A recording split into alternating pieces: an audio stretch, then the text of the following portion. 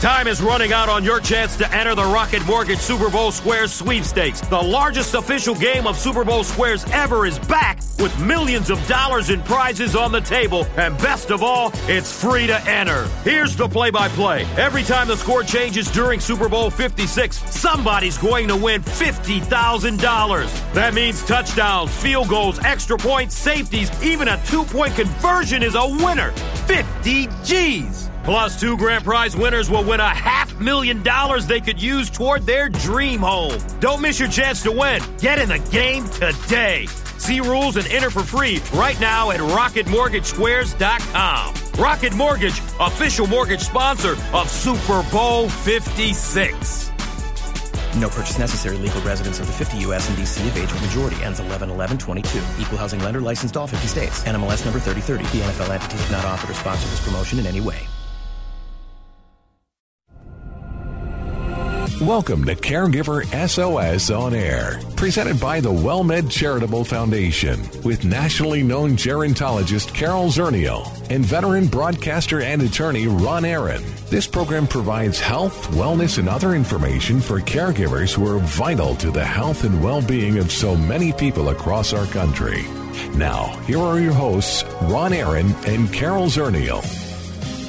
Well, good afternoon, everybody, and welcome to Caregiver SOS On Air. I'm Ron Aaron, along with our co-host, Tina Smith.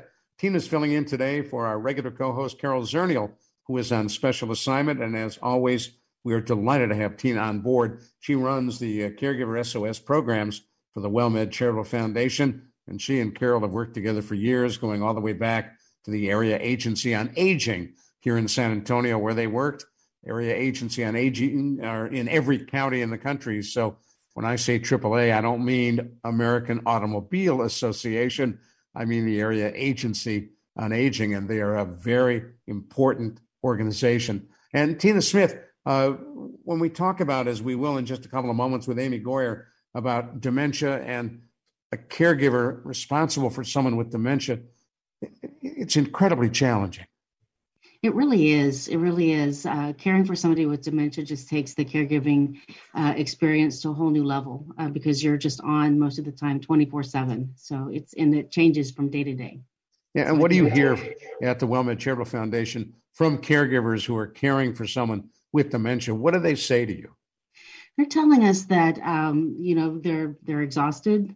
They are stressed out. Oftentimes they don't know where to turn, and they feel like they're the only ones often experiencing something like this. They feel very alone, which can add a whole other list of issues for that caregiver. Well, we're going to take a moment and introduce our special guest today. We're talking about caregiving and dementia, 6 ways to prevent someone with dementia from wandering or getting lost. I printed it out from AARP, and it's a really interesting article with great tips. Amy Goyer is an author of Juggling Life, Work, and Caregiving, a nationally known writer, speaker, and consultant specializing in caregiving and family issues. Amy serves as AARP's national family and caregiving expert, as a columnist as well, and a spokesperson, and moderates AARP's Facebook Family Caregivers discussion. And as always, we are delighted, Amy Goyer, to welcome you back to Caregiver SOS On Air. Thanks for being with us. Thank you for inviting me. It's great to be back with you. What got you interested in caregiving? Well, I started my career out as a music therapist, and I was working in adult daycare centers and nursing homes. And then I went on to work for the Ohio Department of Aging and later for AARP. So my whole career has been in the field of aging. And all throughout it, I've worked with family caregivers in different ways, whether in direct service or in programs to help and support family caregivers in various different roles. I also have been a family caregiver my entire adult life, starting actually when I was in college. My parents moved across the country from Ohio to Arizona, and my grandparents were in Indiana. My dad's mother had Alzheimer's, and my dad was an only child. So I took on a caregiving support role for them at a very young age. And then my mom had a stroke when she was just 63.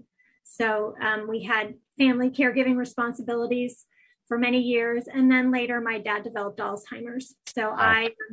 I had a very intensive role in caregiving for my parents, as well as my sister who had Cushing's disease. So It's just my work is the perfect fusion of my personal experience and my professional experience. Where did you grow up in Ohio? Athens, Ohio. Have you ever heard of Ohio University? I do. I grew up in Cleveland, just a little ways north of Athens. Yeah, well, Athens is where I grew up. My dad was a professor at OU. And in fact, if you're following football, the great Joe Burrow, the new quarterback of the Cincinnati Bengals, is from my alma mater, Athens, Ohio. Go Athens. It's hard to imagine that he could have grown up in Athens, Ohio, and become as incredible a player as he is. He went to Ohio State, the Ohio State University, then transferred to LSU. Right. And his dad was a coach at Ohio University, a football coach. So he grew up in a football family. Wow. And my nephew went to school with him, and he's just a really good guy, So that's who comes out of Athens, Ohio. Just really good people like you and Joe Burrows. There you go. I like that. Now, as you take a look at the challenges of caregiving, I've mentioned before, and by the way, if you've just joined us, you're listening to Caregiver SOS on Air. Our special guest today is Amy Goyer. We're talking about caregiving and the challenges of caring for someone with dementia. Tina Smith is here filling in for Carol Zernial, and I'm Ron Aaron. I mentioned several times over the years that my mom cared for my dad who had dementia. And I remember going to my son Mitch's graduation from the U.S. Naval Academy in Maryland. And my mom brought my dad with her to that event, although he really didn't know what was going on. They checked into the hotel, and within minutes, Amy, he was gone. He wandered off. And the hotel desk called my mom's room and said, "I think we have your husband." And sure enough, they had found him wandering around the hotel. And it was just a matter of was always very careful, but had turned her back while she was emptying the suitcases and putting clothing away. And he just walked out the door. Yeah. It happens all the time. Yeah, it does. In fact, I was staying in a hotel once, and there was a gentleman in the lobby who was walking around in his pajamas. Clearly he was lost.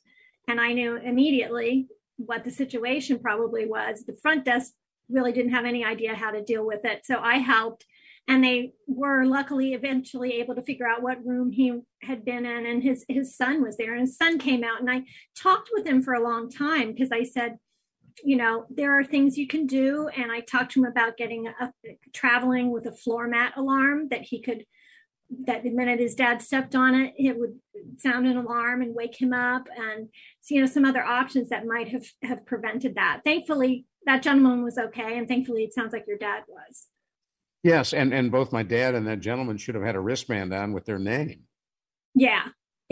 I had, for my dad, I had it was a kind of a road ID that my boyfriend used when he was running, because he wouldn't carry his phone or any ID with him. And so he had a bracelet. So I said I wanted to get something for my dad, and he suggested that because it's very comfortable.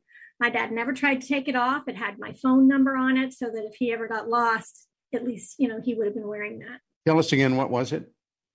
It was like an ID bracelet. And the type we had was, I think it was called Road ID, because it was designed for runners, right? And people, so that it's very comfortable. And it had some type of I don't know if it was silicone or something, wristband, and then a metal plaque thing that stuck to it. Right. And, Daddy never tried to take it off. He kept it on all the time in the shower. I think I had to replace the band once in 10 years. Well, talk to us a little bit about what it is about wandering, because as I read your article, you pointed out something that really made instant sense, which is it isn't that they're wandering aimlessly. Folks who are wandering in their mind are going somewhere. Right. I have, you will not see me use the term wandering much, because I think it connotes that the person is just aimlessly wandering around, and that's not the case. And I've worked for many years with people with dementia, and there's always, something. I when I was working in adult daycare, we lost a gentleman, and it was so frightening. And he was trying to go home. Another time he was trying to go fishing.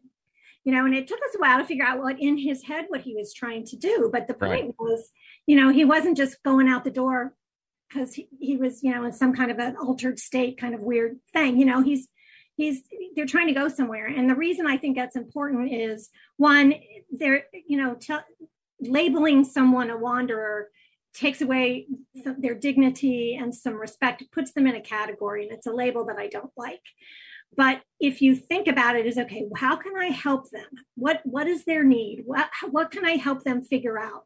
If it's that they feel like they want to go home, then let's talk about home. What was home like? When I smell popcorn popping, it makes me feel like home. Let's bake some cookies. That smells like home. You can do things to kind of figure out the need. Maybe they're tired. Maybe they're hungry, figure out the need, validate it, and then try to meet the need and or distract or divert. And very often, if I'm not mistaken, and Tina, you can jump in as well, when they're talking about going home, it may not be the house that they were living in before they came into the memory unit. It could be their childhood home. Yeah, you have to be really careful not to take it too literally.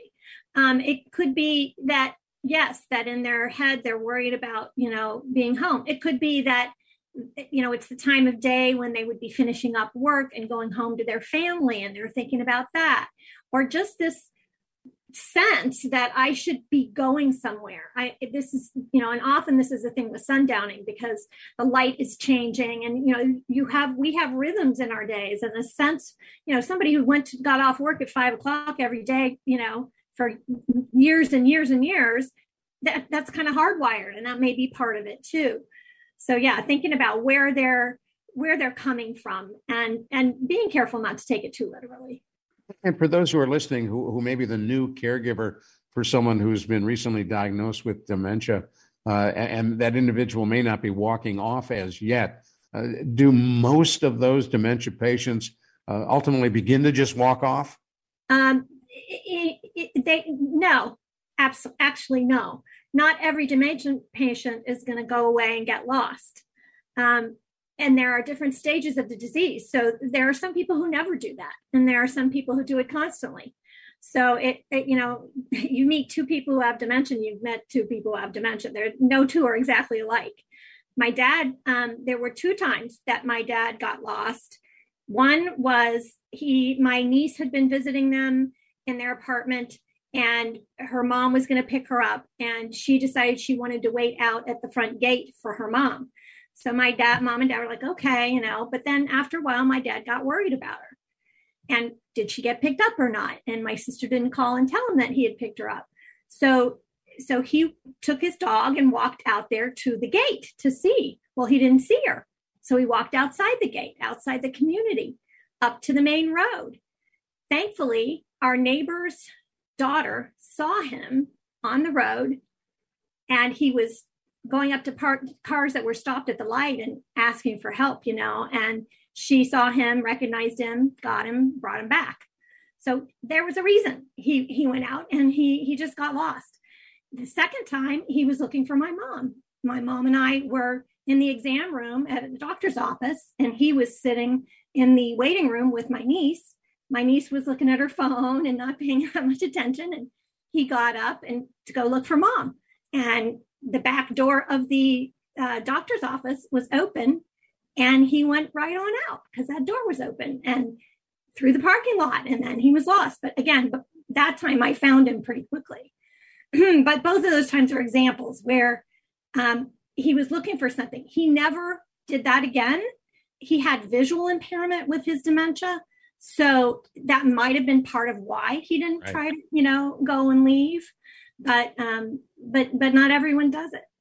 Stay with me just a minute. We're going to come right back. If you just joined us, you listen to Caregiver SOS on Air. Delighted to have you with us. I'm Ron Aaron, along with our co-host, Tina Smith, who is filling in today for Carol Zernial. Our special guest is Amy Goyer, and we're talking about dementia and the kind of behaviors that can be a challenge for a caregiver. Thanks for listening to Caregiver SOS on Air.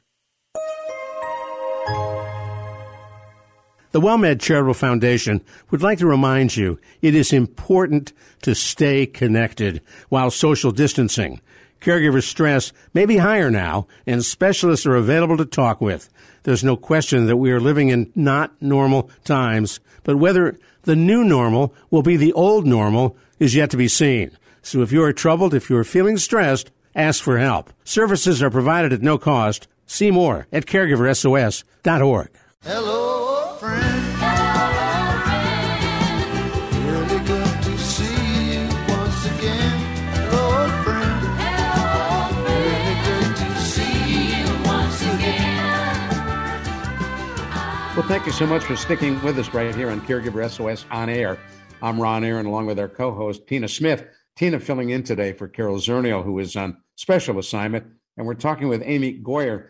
She writes for AARP. She lectures across the country, spends a whole lot of time talking about issues that face caregivers. She's author of Juggling Life, Work, and Caregiving.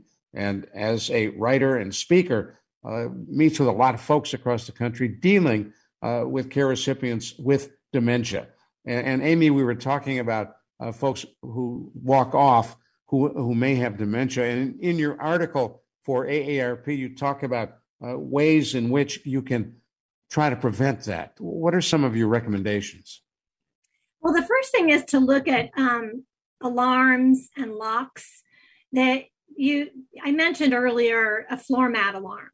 I had a floor mat alarm next to my dad's bed because I didn't want him to get up at night and try to go to the bathroom and either get lost or fall and hurt himself. So I wanted to know the second he put his feet on the floor. And I also had a video monitor in a video camera in his room and an audio monitor. So I had multiple things. And then in the hallway, I had a motion sensor alarm so that I had multiple things so that I could sleep and have peace of mind that I knew if he got going and got lost so he couldn't hurt himself. So that's what I recommend for people. Have multiple things in place so that you can feel sure if one thing fails, another thing will sound the alarm or let you know that your loved one is up and about. Whether they're fine in the house, but you don't really want them to go outside, then you might have a door chime alarm that when the door opens, it makes a sound. You might have a floor mat alarm at the front door, or under, by their chair where they're sitting or by their bed. You can also have bed pad alarms. My mom didn't move around at night, so that worked well for her. But Daddy, the bed pad alarm didn't work because it was going off constantly because he was going over, But you can have those and put them in a chair, that type of thing. Many smart home systems now, whether it's your alarm system, we have door chimes that I can set in with our security system. Many of them include that. So that's something to think about as part of an overall system. But there are also smart locks that you need to punch in a code in order to open the door. There are ways that some people will put a padlock up higher so that it's not as intuitive. It's reachable, but it's not as intuitive to unlock it right by the door handle. And that will maybe sometimes deter someone from going outside. Yeah, but I always worry about if those are difficult to operate in case of fire, how do you get out quickly? Because with smoke and all the problems that come with a fire, you're trapped. Right. You have to be careful. And that's why I say, I'm not saying you're going to put it way up up at the ceiling where you have to get on a stool to unlock the door, but you're going to have it a little higher than normal because sometimes someone with dementia may, be doing things automatically. So something that, yes, you have to keep safety in mind. Absolutely. That's why you don't want to, some people say use a key where you need a key to get outside and not just inside, but to get outside. That concerns me because of fire safety issues. Right, exactly. So think about that type of thing. And that's why I'm a big fan of the alarms, because then you don't need to worry about that. If you have an alarm, you can even have a motion sensor alarm outside the door so that if they get that far, you're going to have, there's another place where you're going to get, a notification. So again, multiple things in place. So when your dad said to you, sweetie, I have a feeling I'm being watched all the time.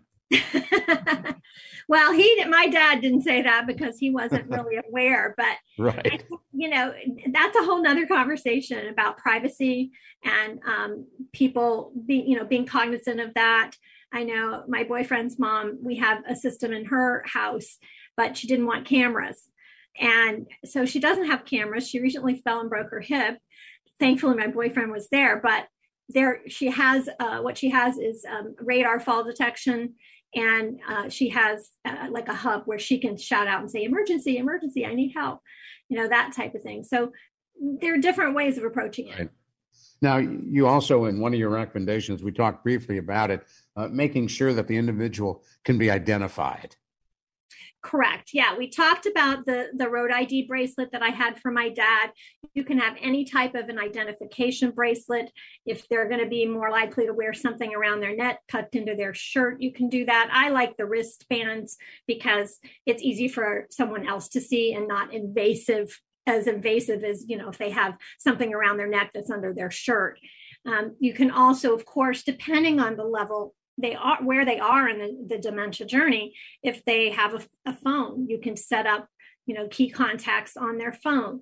Be sure and have information in their wallet if they're carrying a purse or a wallet.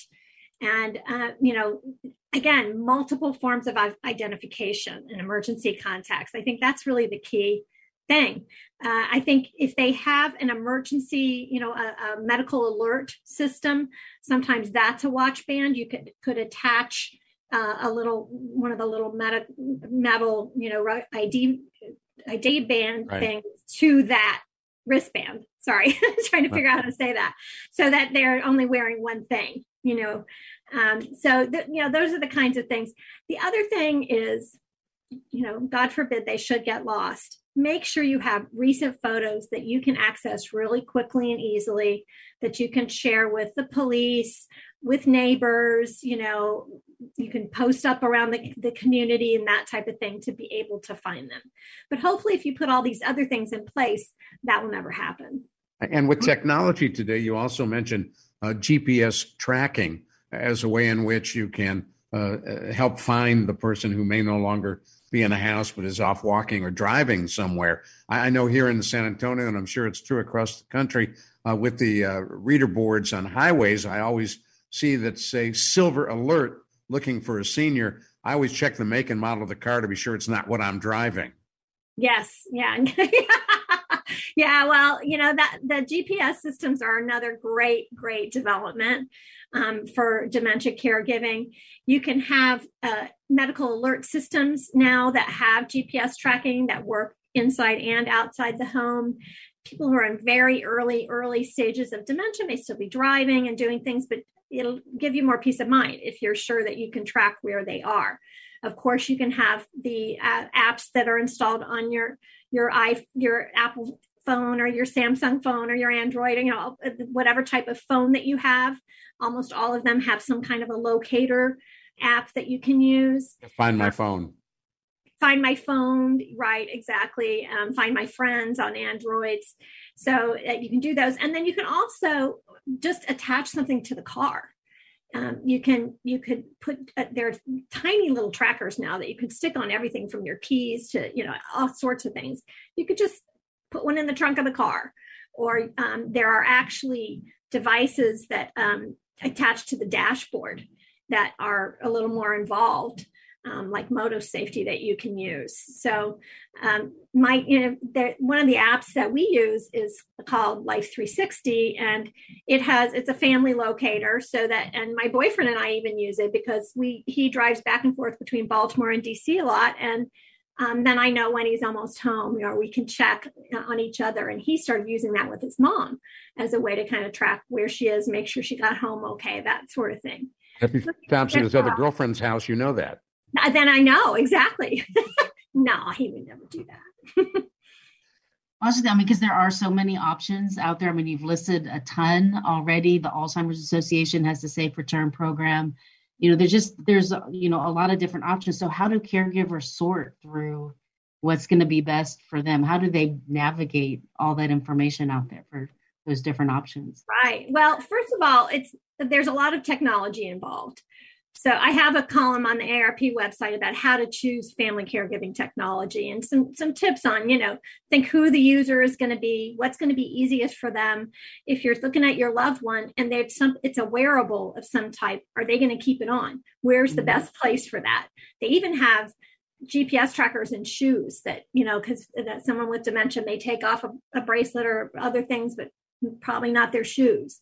So think about who's going to be using it, how easy it is to use. Any technology, any of these medical alert systems, any kind of technology you use, I think it's extremely helpful if they have an actual person on a phone you can call if you have difficulties with it. Makes a big difference being able to talk to a live person who can explain to you what to do. So that's a priority in my book. So figuring out and being very specific, I added each of those devices little by little so that I could have peace of mind or I could sleep at night. And I think that's what most people do. Try one thing, try the next thing. Some of them are more expensive. So you might want to try some of the less expensive items first.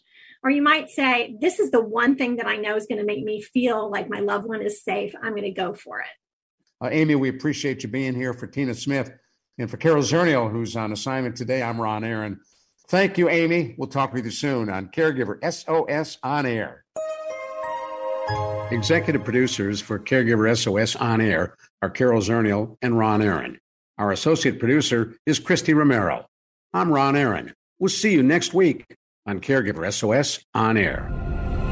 You've been listening to Caregiver SOS On Air, an exclusive presentation of the WellMed Charitable Foundation. We welcome emails with suggestions and comments on this program at radio@wellmed.net. Join co-hosts Carol Zernial and Ron Aaron next week for more on caregiving, improving the health and well-being of caregivers and their care recipients everywhere. For more on caregiving and podcasts of our programs, visit caregiversos.org.